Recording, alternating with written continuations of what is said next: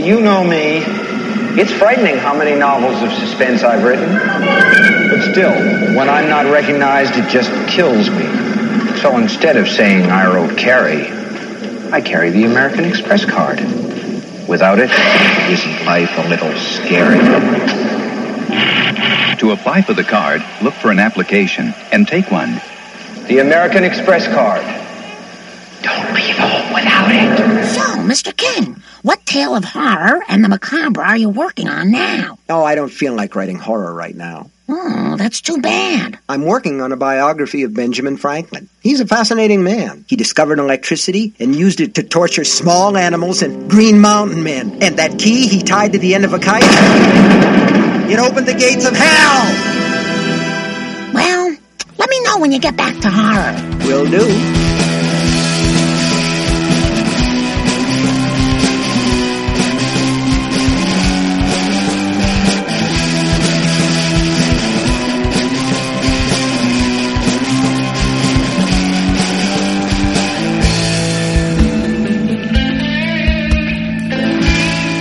Welcome to Two Old Farts Talk Sci-Fi. I'm David Klink. And I am Troy Harkin. On today's show, we continue to celebrate Stephen King's 75th birthday, as well as the release of Bev Vincent's new book, Stephen King, A Complete Exploration of His Work, Life, and Influences. This is part 2 of our 3-part interview with Bev Vincent, who is an expert on Stephen King, having published other books on the master of the macabre. Bev is an acclaimed fiction author in his own right. We cover a lot of ground in this episode. The heart of King's career, in fact, the 1980s and 90s, when he became not simply a best-selling writer, but also a household name. A note for our listeners, during parts of the interview, we experienced a few small audio drops due to connectivity issues. As they once said in a bygone era, please do not adjust your sets. You'll notice it occasionally. So let's return to our interview with Bev Vincent as we continue to discuss his book, Stephen King, A Complete Exploration of His Work, Life, and Influences.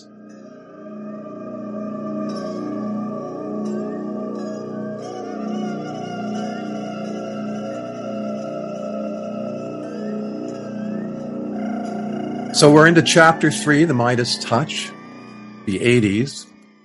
And we enter the golden age of Stephen King in the 1980s, quoting a section of your opening paragraph of chapter 3, Bev. Every novel he published from that point forward debuted on the major bestseller list during the book's first week of publication, often in the number 1 position.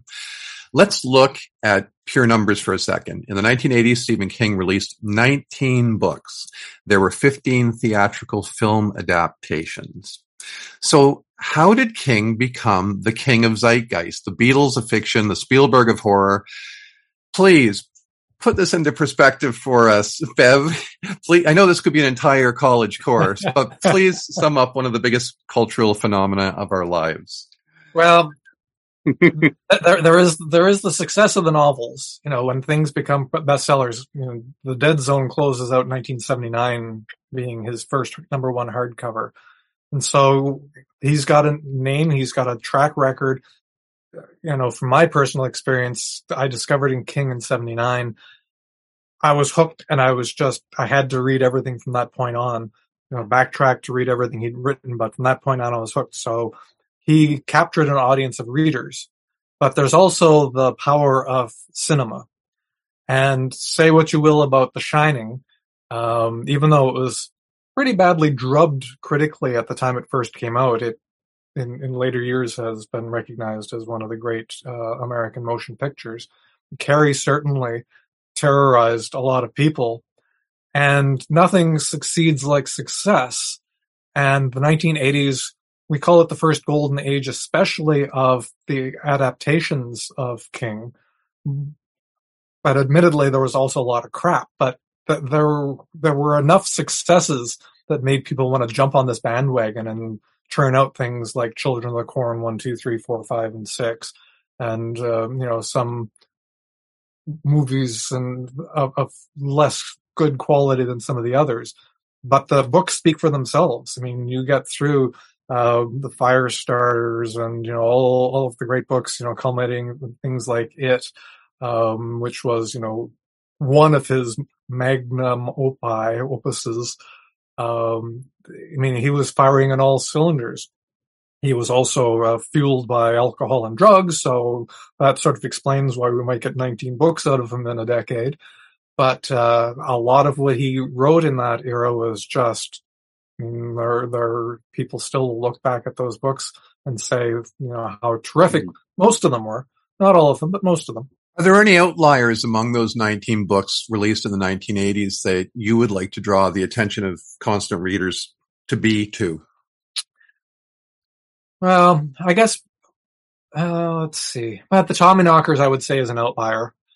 One of my least favorites of his books.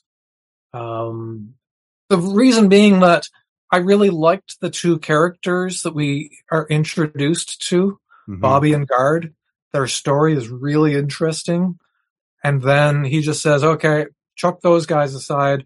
Here's 400 pages of people that you've never met before, you probably won't like very much. And I'm just sort of, I'm reading it, but I'm reading it pretty quickly because what's going on with Bobby and Guard? I want to get back to them. And to me, I think that lessened the enjoyment of that book. Yeah, that was the first one for me where I was like, what's going on here?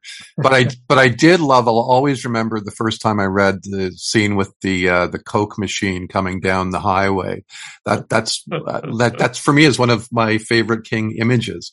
Yeah. And then, there's the machine, throwing Coke cans at people in, the movie that he directed, Maximum Overdrive, right? Product of the 80s. So yeah, I mean that certainly there were some very clever images and concepts in that, but I gotta like the characters, and I just didn't care so much about a lot of them. Yeah, and one that I find doesn't get enough love that is sort of a favorite, but is also an outlier is Cycle of the Werewolf. I just loved everything about it. I mean, first of all, I already liked Bernie Wrightson as an artist, so getting Bernie Wrightson and Stephen King together was great. And I guess there's the note, or actually you call our attention to that. Supposedly, he says, A Cycle of the Werewolf, which inspired Silver Bullet, the film, is probably the only feature film based on a concept for a calendar. Okay. Yeah, somebody cornered Steve at a conference and said, we want to put out this calendar and Bernie Wrightson is going to do this. And could you, come up with a little segment for each month? And so naturally, when you think of the months, you think of the phases of the moon. And so that made werewolves. But it really just sort of handcuffed King to only be able to write a very short thing. And so it just grew and grew and grew and turned into a book, which probably was what the person who produced this ultimately wanted anyway and was too afraid to ask for. Yeah. In this chapter 3, you give us an interlude to The Dark Tower. There are fans of Stephen King who read everything but The Dark Tower, and those who only read The Dark Tower. But as the series progressed, it became clear that there is no separating Dark Tower books from King's larger body of work. Can you talk to us a little bit about this? The separation becomes more obvious when we get into the 90s. The lack of separation, because a lot of what he wrote in the 90s was just heavily infused in Dark Tower mythos. But it's an interesting series because it has a cycle to it, a rhythm of when the books appear. He writes a book and then he doesn't do anything more for 6 or 7 years, and then he talks about the Song of the Turtle. He wants to get back to it, and then another 6 or 7 years goes by. And so we start with the cycle in 82 with the Gunslinger, and then we come back to it again with the drawing of the 3 and later in the 80s, and then things come back up again in the 90s. But it's an interesting thing that the Dark Tower really is something that has occupied his mind through the entirety of his career. He started working on the first book when he was 21, or maybe even 19, probably. It's almost like it haunts him. And I don't know if you've read very far into fairy tale yet, but there's this concept of the way that creativity works, perhaps, is that people who are creative are attuned to things that are going on in worlds that are adjacent to us. And what we consider to be stories are a reality somewhere else. And in my review of Fairy Tale, I speculated, so maybe Roland's world is real. And King, as a creative person, is just attuned to it and channeling that through into his fictions. Because it certainly seems to be something that is endemic to him. It's just woven into his DNA somehow. Yeah, that could melt my mind. as did a lot of the last couple of books of The Dark Tower. Okay, on page 59, you talk about zone radio. In the mid-1980s, I was working at my college radio station, CRSC, Seneca College, as a DJ and news and sports director. So I sent King a letter asking for an interview about the connections between horror and music. Though I didn't get the interview, he did take the time to send me this response. And by the way, I saw you have a very similar letter too. But so King wrote, thank you for your interest in an interview. I love to talk about rock and roll, but now is not a good time. I'm in the middle of editing a 1,400-page book, and then I'm off on a promotional tour for a movie I directed, so that would be Maximum Overdrive. I'm scheduled for so many interviews now that by the time I'm done, I'll be a babbling mass of jelly, barely able to turn on the radio, let alone talk. I do own a private radio station, AM Rock, and that makes it harder for me to say no, but my sanity prevails. Maybe I'll catch you at CRSC another time. Best, Stephen King. So this thing, I can't believe I haven't framed it yet, but that needs to happen soon. Is it too late for me to follow up on this letter, do you think, Bev? I don't think it is, because music is definitely something that's been woven through his books, to the extent where he even takes a couple of characters from It and wrote some lyrics that appear in Duma Key and credits them to Richie Tozier and William Denborough, I think it is, as the authors of this fictional piece of music. So yeah, I mean, music is he has played over his career in a rock band called the Rock Bottom Remainders. So yeah, I don't think it's too late to follow up. Can't guarantee you that you'll get the interview, but he's been pretty generous with interviews lately, especially during pandemic. He's done quite a few Zoom interviews. Oh, I should have got that going a little earlier. Oh, that's right. It's funny. I'm not one who suffers from FOMO that often, but when I saw that the Losers Club had him on it, that's one of the few times in my life where I was like, God, they got an interview with Stephen King. Okay. Well, he even did one with the Archbishop of Canterbury. How's that for wow out there? Okay, I need to check that one out. Over to you, David.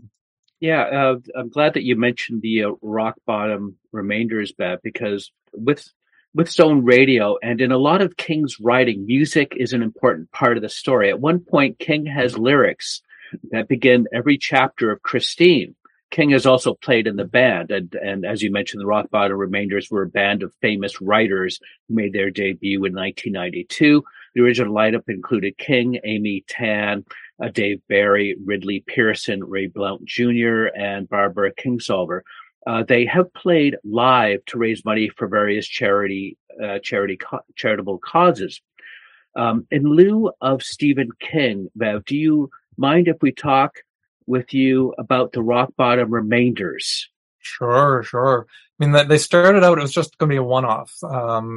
They were going to be at the American Bookseller Association, I think it was in Anaheim. And they found out that they enjoyed it so much that they actually put a tour together. And there's a book out, photographs taken by Tabitha King with essays by all of them. I got to see them once. They were at the Miami Book Fair. Warren Zevon was in the band that time, so that was great because I've always been a Warren Zevon fan. King hasn't always played with them. He's come and gone over the years, and the lineup has changed. But yeah, I mean, there's a famous quote. They say that they play music as well as I don't know if it's Megadeth or some rock band writes novels. But they have fun, and you know that they do some campy things, and it's all in good fun and all for good causes. Bev, this is just off the top of my head. I think in the book, did you mention that Anthrax has 12 King-related songs. Is that right? If it's in the book, it's got to be true. Okay. I need to check those out. And I got to say, you talked about King putting the quotes from lyrics at the beginning of Christine. He himself had to pay for that. The publisher doesn't cover the cost of that, and the rights for some of those lyrics were pretty pricey. Wow. And it depends on the number of copies sold. So when you're talking about the number of copies King sells, it could be a pretty deep investment. Right. And there are so many in Christine. Okay. So, Pet Sematary and It are perhaps two of the most iconic novels from this period in the 1980s. Let's talk about, both of those a little bit. There was a famous rumor floating around in the early 80s that Stephen King had a novel that was too frightening to release. And that book, of course, turned out to be Pet Sematary. Can you give us a little bit of background on that book, Bev? He wrote the book and gave it to his critical first readers. His wife, I think Peter Straub, was also a reader. Generally, they said we're not sure that you want to publish this. It's really sort of out there and it's disturbing. It's really personally disturbing. And so he put it in the drawer and he didn't intend to publish it. But Steve can be very forthright in interviews, and sometimes he says things that, if he'd given a little bit of reflection, he might not have. Or maybe he was really just, being big K Stephen King, and, there's a little bit more of the legend of Stephen King. I've got a book that's too scary to publish. But in the 70s, he had this contract with Doubleday that allowed them to hold a lot of his earnings in escrow. And it was supposed to be a way of, avoiding having to pay taxes on monumental amounts of income. But at the rate they were doling it out to him, it was going to take them like 40 or 50 years to, distribute all the money he had made with them. And so they came up with a deal where he would give them one more book and that would clear the accounts with them. But the only manuscript he had on hand at that time was Pet Sematary. And so he, of course he would talk it over with his wife, and she agreed. And that's how Pet Sematary came to terrify a whole generation of parents. Well, sometimes that is better. The person you put up there ain't the person that comes back. It may look like that person, but it ain't that person. Because whatever lives in the ground beyond the Pet Cemetery ain't human at all. And speaking about terrifying, I would guess that among his output of the 1980s, It is a fan favorite. Let's chat a little bit about Bevy from the Levee, Richie from the Ditchy, Stuttering Bill, and Pennywise the Dancing Clown. I heard a quote from Joe Hill once, I think from an audiobook. He said, "My father's books are not about fear. They're about conquering your fears." Do you agree that this couldn't be clearer than in It? That's an interesting, I don't think I've heard that quote before, but it's an interesting way of looking at them. Certainly in It, the fears, the childhood fears manifest themselves physically for these 7 losers. And even, by the time they're adults, they've forgotten a lot of that stuff, but when the memories start to come back again, their childhood fears become something that they have to battle.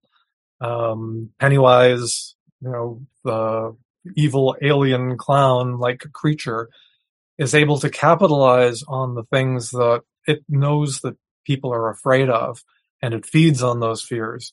And so you could look at the battle with Pennywise as being ultimately a battle against the things that you fear.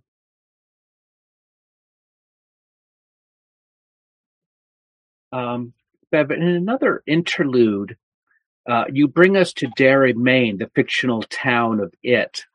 Derry is also mentioned in 11/22/63, Bag of Bones, Pet Sematary, and many other King novels and stories.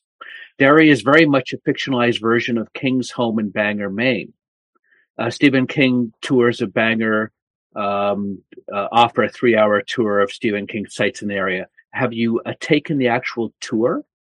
Well, I was traumatized by this TV series when we were kids about a 3-hour tour, and I'm too afraid to embark on that in case I get stuck on a desert island for the rest of my life. I grew up in New Brunswick, which shares a border with Maine, and so when I was a kid, we went to Bangor a lot. We used to go camping there. It was a place where we could go shopping to get things that we couldn't get in rural New Brunswick. And so I'm very, very familiar with Bangor, and I've never actually taken the tour, the official tour, but I have, I was up there several years ago, and I sort of drove around and saw the heights, the standpipe and the Paul Bunyan statue, and the canal that runs through the city. But I was previously pretty familiar with it, so I've never taken the tour. Troy, I think you had mentioned to me that you have plans to do the tour yourself, I think.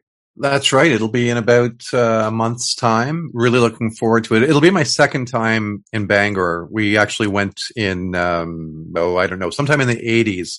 We'd been out into Quebec City, sort of spontaneous road trip, and it was during the whole Quebec language issues, and we didn't feel very at home as English speakers. We're really looking forward to heading off to Bangor for the SK tour. It's going to be part of our anniversary, so I'm very excited that my wife was sort of willing to share our anniversary with my whole constant reader mania. We're looking forward to that. As long as I don't sort of make her cast her in certain roles, okay, can you pose here as so and so? And anyway, yeah, can you be Margaret White now over here? Yeah. Anyway, okay. So King wraps up the 1980s with the novels Misery, The Tommyknockers, and The Dark Half. These are books of varying length and quality. As it turns out, he has been dealing with alcohol and substance abuse issues, including cocaine use, through the decade. His wife, Tabitha, again, being the wonderful person she is, holds an intervention, and slowly he finds his way back towards sobriety. We're continuing our look at your book, Stephen King, A Complete Exploration of His Work, Life, and Influences, here in Chapter 4. Which is subtitled Experimentation and Change, the 1990s.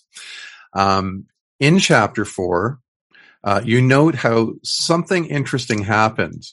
Rob Reiner releases Misery, his second King film adaptation, with Kathy Bates playing Annie Wilkes.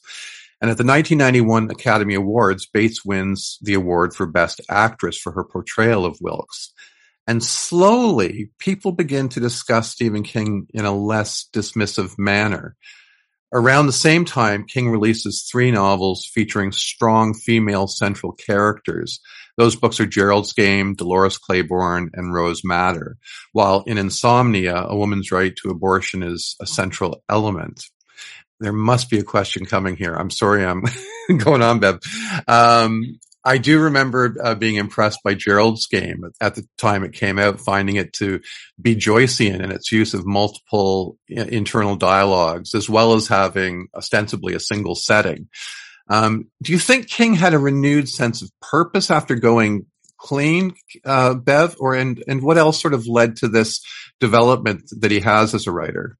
Well, if you read about the extent to which his addictions were controlling his life, I would say, in the 80s, then going through the process of rehabilitation, getting clean, writing when you weren't high or drunk, it has to lead to a new perspective. And I think possibly he probably went through a period where he might have been afraid that he might not be able to write again without the energy given to him by chemical substances.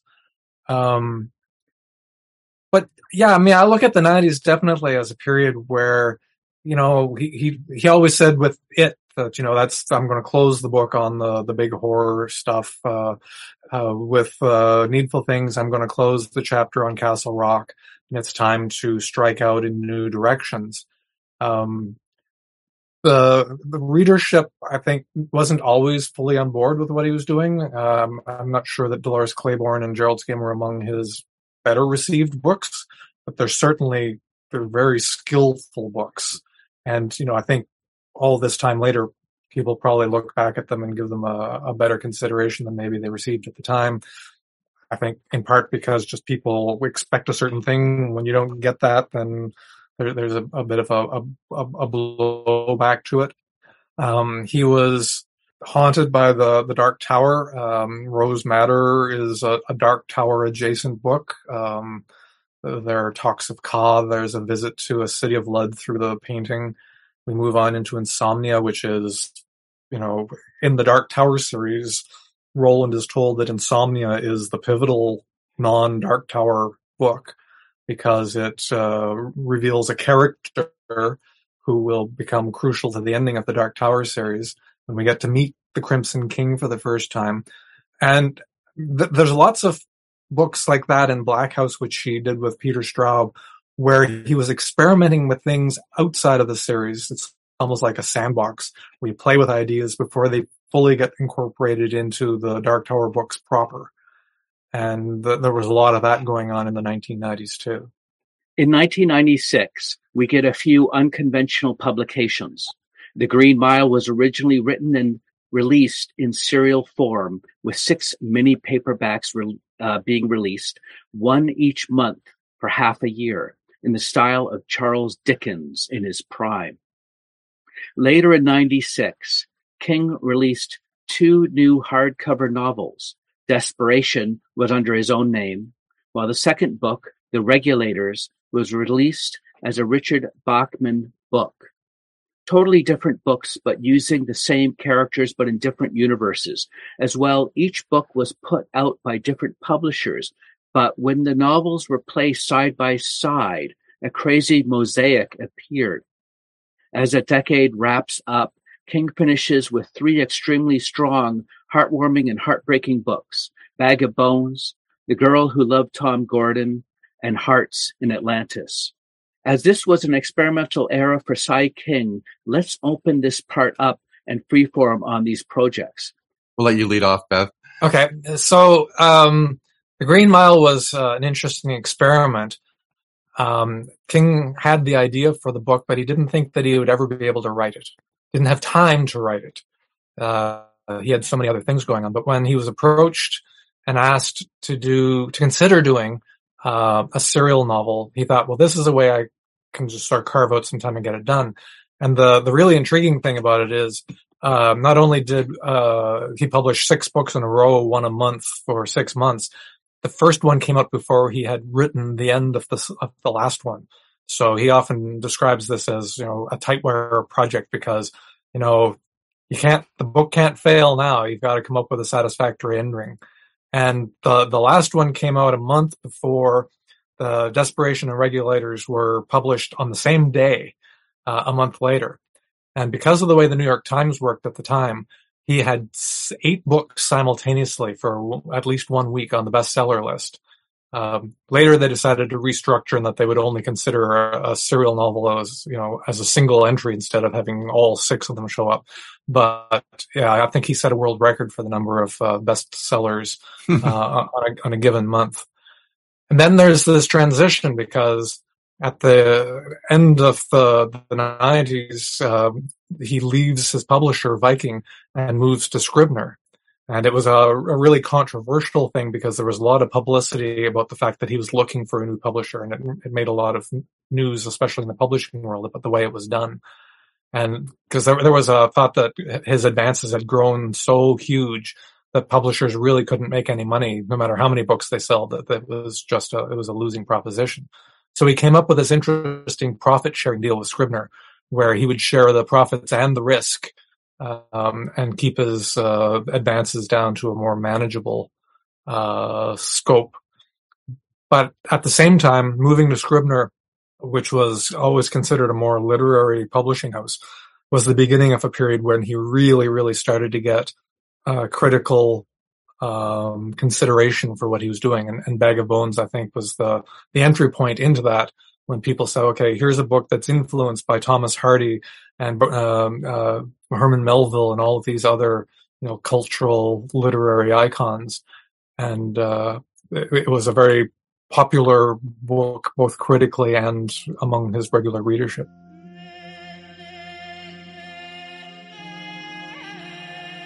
In something eerily familiar from his books, he was hit by a truck as he walked along an empty road. NBC's Katie Couric profiles an author who survived misery. You did it! You did it! You murdered my misery! For 2 decades, Stephen King has frightened millions of readers and moviegoers. Take my advice. Turn away. But now he's finding himself in the center of a real-life horror story, one that could have been lifted straight from his novels. This is where the accident happened, on this stretch of Route 5 just south of Stephen King's lakeside home in North Lovell. A witness who saw the whole thing happen helped Oxford County Sheriff's deputies piece together the accident. He was bleeding and he was laid in a heap and is all tangled up, and I could tell his leg was broken. Chip Baker says he was driving north and saw King walking south in the dirt on the other side of the road. That's when he says a minivan, also traveling south, suddenly swerved, went off the road, and hit the horror writer. He stopped as soon as he realized what had happened. He stopped, and I stayed with Mr. King and told him to go get some help and then come back. Deputy Matt Baker was the first to arrive. He had been distracted by his dog in the back of his van. Looked over his shoulder or whatever to tend to the dog. When he did, he drifted off the road and struck Mr. King, never saw him.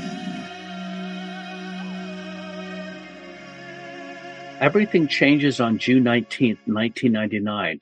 While out for a walk, King is run over by a distracted driver in a van. His injuries included a collapsed lung, a broken leg, hip fractures, a chipped spine, 4 broken ribs, and a lacerated scalp. It was initially unclear if King would survive. Bev, do you remember when you first heard the news of the accident? I do. My wife and I were scheduled to leave the next morning to go on a 5-day live-aboard scuba trip out of Key West. And I got this message the evening. Somebody sent me an email or something to tell me that this accident had happened, and that I was completely off the grid for the next 5 days, which was a little bit of torment.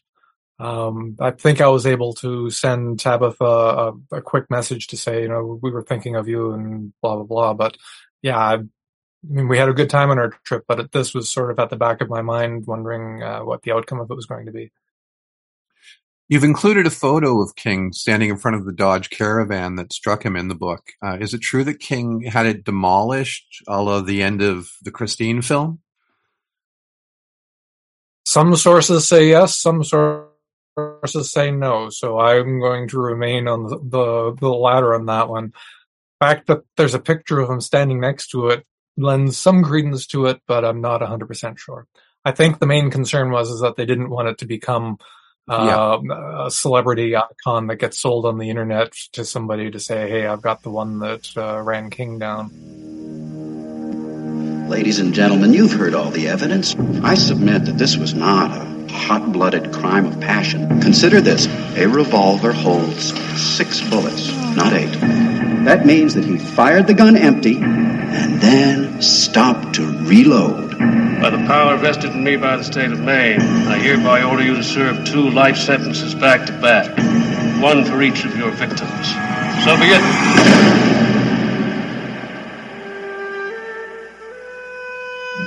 Send you here for life? That's exactly what they take. I believe in 2 things. Discipline. Help me, Dad! And the Bible. Here you'll receive both. Andy came to Shawshank Prison in 1947. Why'd you do it? I didn't, since you asked. You can fit right in. I must admit, I didn't think much of Andy first time I laid eyes on him. He had a quiet way about him. A walk and a talk that just wasn't normal around here. There are places in the world that aren't made out of stone. There's something inside they can't touch. What are you talking about? Hope. Let me tell you something, my friend. Hope is a dangerous thing. Damn it, Dufresne, you're putting me behind. Hope can drive a man insane. You better be sick or dead in there, I kid you not. You better get used to that idea. Oh, my holy God. I guess it comes down to a simple choice, really. Get busy living, or get busy dying. Get busy living, or get busy dying. That's damn right.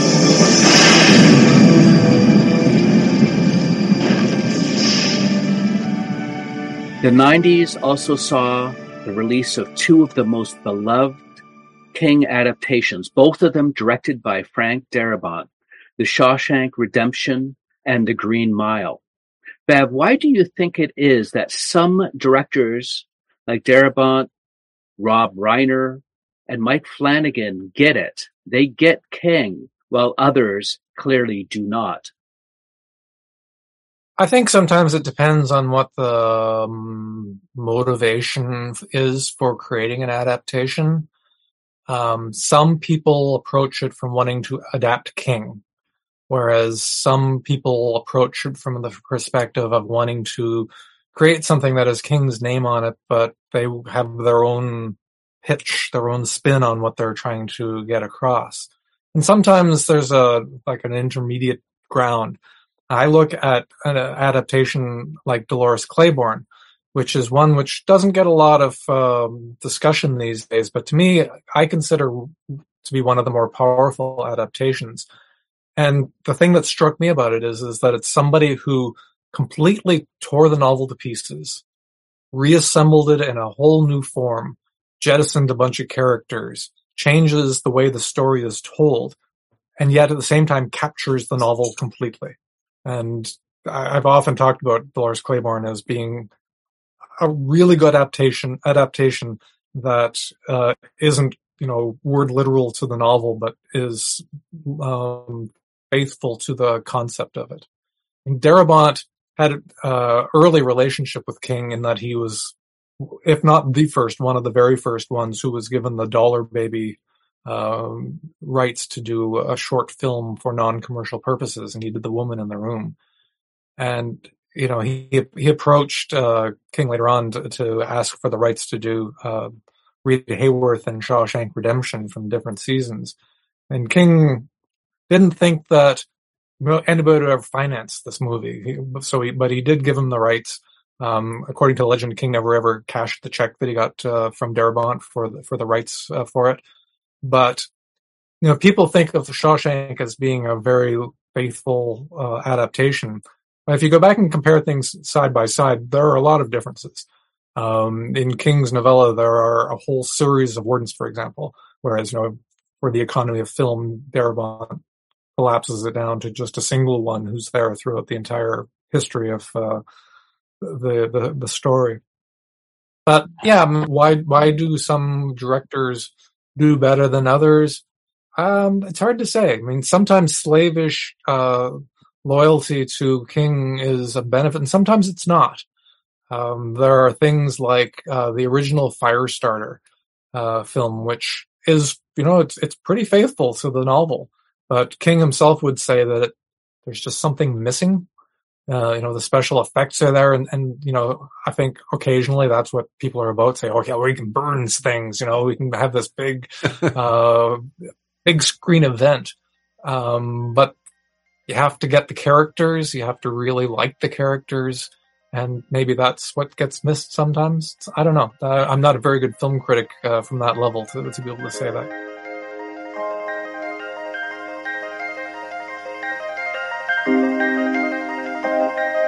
And that wraps up Chapter 4, as well as Part 2 of our look at Bev Vincent's new book on Stephen King.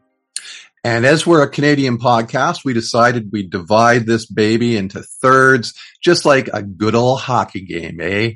We could have split it into two with a halftime extravaganza and cheerleaders and Beyonce, but we went with thirds. Do you know why? Why? Because 3 is a magic number. Yes, it is. It's a magic number. David, 2 of the areas that we didn't have time to get into that I wanted to touch on briefly here was King's philanthropy. We did talk about how King's playing with the Rock Bottom Remainders was not just a lark, but was done as a series of charitable fundraisers. He and Tabby have given much to Bangor and the surrounding area to help support health care centers, libraries, and parks and recs facilities. He also donated the sales of his novel Blaze to a fund for artists of all kinds who are unable to work and have no health insurance. And those are just some of the initiatives that we know about. That just underscores how important it is to support arts and those who have had a rough time of it.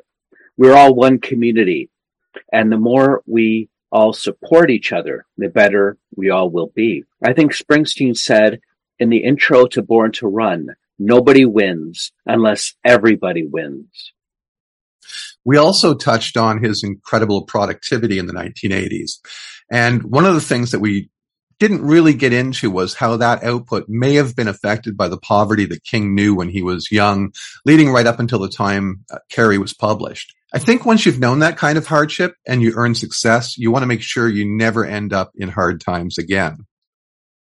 That's right. I think King stayed connected to that young, struggling artist inside him, that same struggling artist inside every artist, which reminds me of a quote that King has used a number of times, and many people associate King with this quote.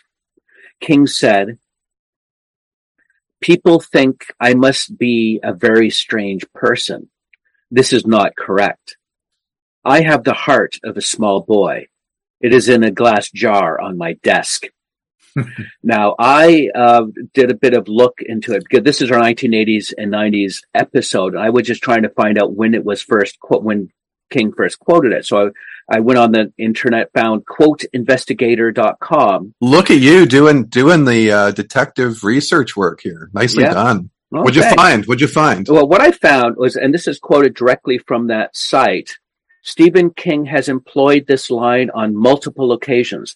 However, when he delivered it during a speech at a library in 1983, he credited Robert Bloch. And this was actually posted on quoteinvestigator.com on September 26th, 2021. This whole image is just totally overblown. I have the heart of a small boy. I keep it in a jar on my desk.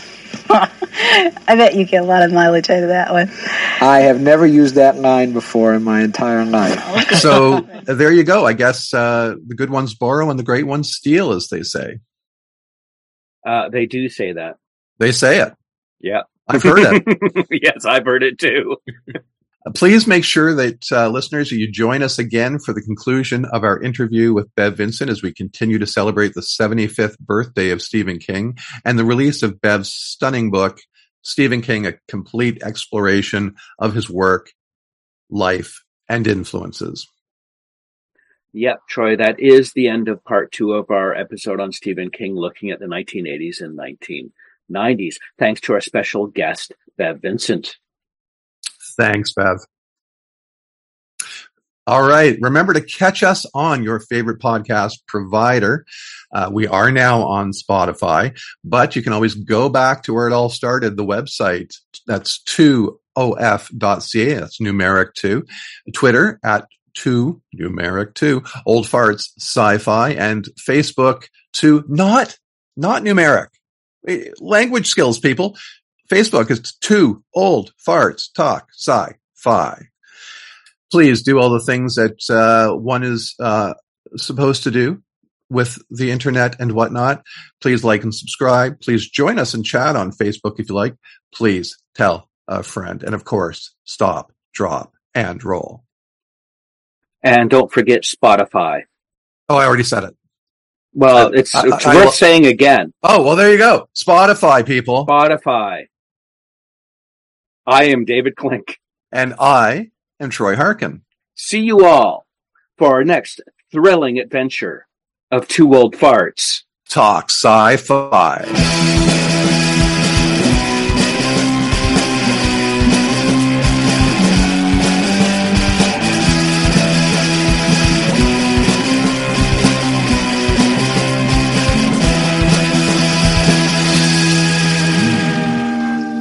How much they'd pay for it up to college. Wonder how much they'd pay for it up to college.